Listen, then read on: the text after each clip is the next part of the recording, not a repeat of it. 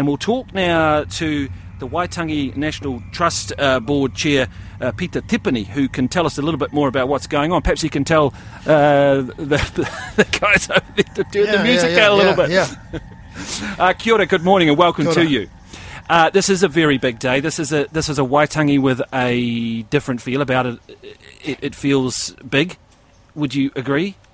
Certainly there's a lot of tension in the air, and it's going to be really a poignant moment as we approach 2040. It's still a long way away, but we really have to look out that far because things are right in front of us now.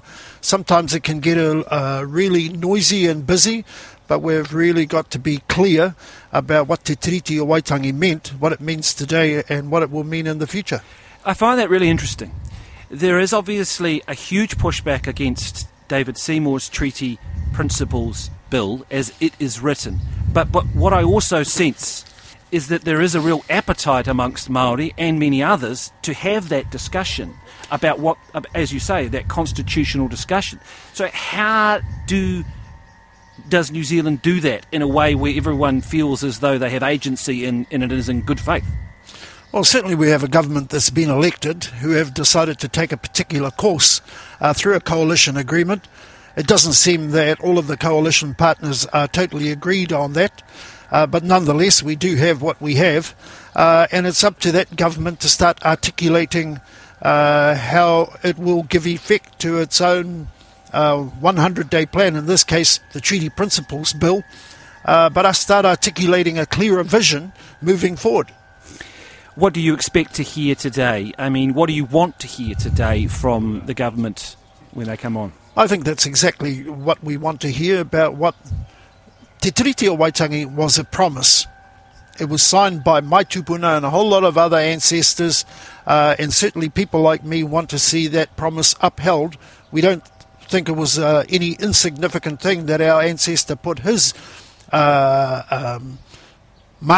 on a parchment. That was a promise, a contract, and we want to see it upheld.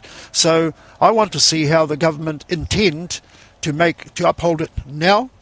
But let's give ourselves a bit of a plan moving forward, because we're not going to solve everything today or tomorrow. I'm interested too in what that idea of honouring the treaty means, because there's a lot of components. So in terms of dealing with housing and various other economic elements where there are disparities that need to be addressed, but also in terms of the participation element. How does that part of it get addressed whilst maintaining the sort of the system of government, the democracy that we have? How do we navigate that part? And what do you want to hear in that part? Well, certainly we here, Ngāti Hine and the tribe that I belong to, we prosecuted the case to the Waitangi Tribunal about He Whakaputanga 1835, Te Tiriti o Waitangi 1840, and we're clear that the government was set up to look after Pākehā people.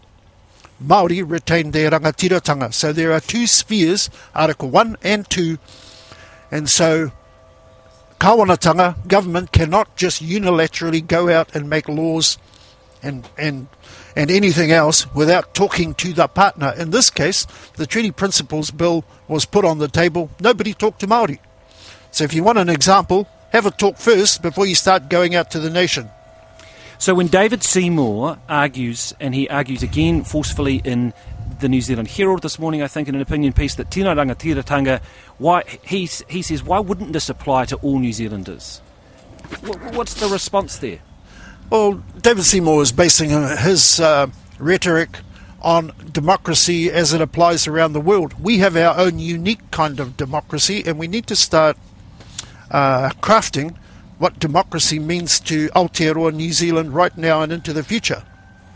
Because it's not the same as any other democracy. And what would be the forum that you would think could work for that discussion as we move to 2040, towards 2040? Look, the people here, the Māori people, are expressing themselves, their anger, their frustration, and they really need to express it in a controlled way, and that's what I'm hoping will happen today, tomorrow, and into the near future. So we need forums where our people can get down and express themselves. good example, Waitangi Tribunal, independent inquiry, Crown lays down theirs, talk, Māori lay down theirs, and people can talk with each other in a civil way and be heard. That is one example. If it's not that, it needs to be something similar. But you'd be aware that Shane Jones obviously argues that the tribunal has overstepped its mark and he doesn't believe that it should be entering into that sphere. Well, certainly I'm one who doesn't agree with that, and I'm talking here as a Ngāti Hine, not as the chair of the Waitangi National Trust, is that the people of Ngāti Hine will express their rangatiratanga, and anybody who is trying to undermine that, in this case politicians, who, let's look at the people behind the politicians and not the politicians themselves, because you have Hobson's Pledge and others who are driving an agenda. Some of these people financially support political parties and they expect political rhetoric that upholds their view of the world. So let's start looking at this in its entirety. They presumably have that right, though, in a democracy, to make that case, to argue. I mean, we saw over the weekend the publication, I think, of Sir Aparananata's 1922 arguments around that the sovereignty wasn't ceded. And is there any harm in putting that? Do you have any objection to that being released? Well, no, there's no harm in people expressing themselves from any corner, but let's be clear and let's come out with it instead of trying to dress it up to be something else. Well, kia ora, thank you very much. I mean, you must be just finally, I mean, you must be expecting or hoping it will be robust, but that everything will be calm and peaceful today?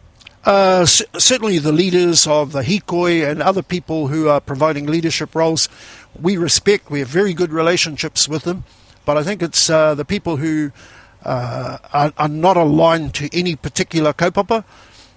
We're expecting things to run smoothly, but I'm always expecting the unexpected. Well, that is true. That is something I've learnt over at Waitangi myself over the years. So, kia ora, thank you very much for your time. Really appreciate that. That is Waitangi National Trust Board Chair Pita Tipene.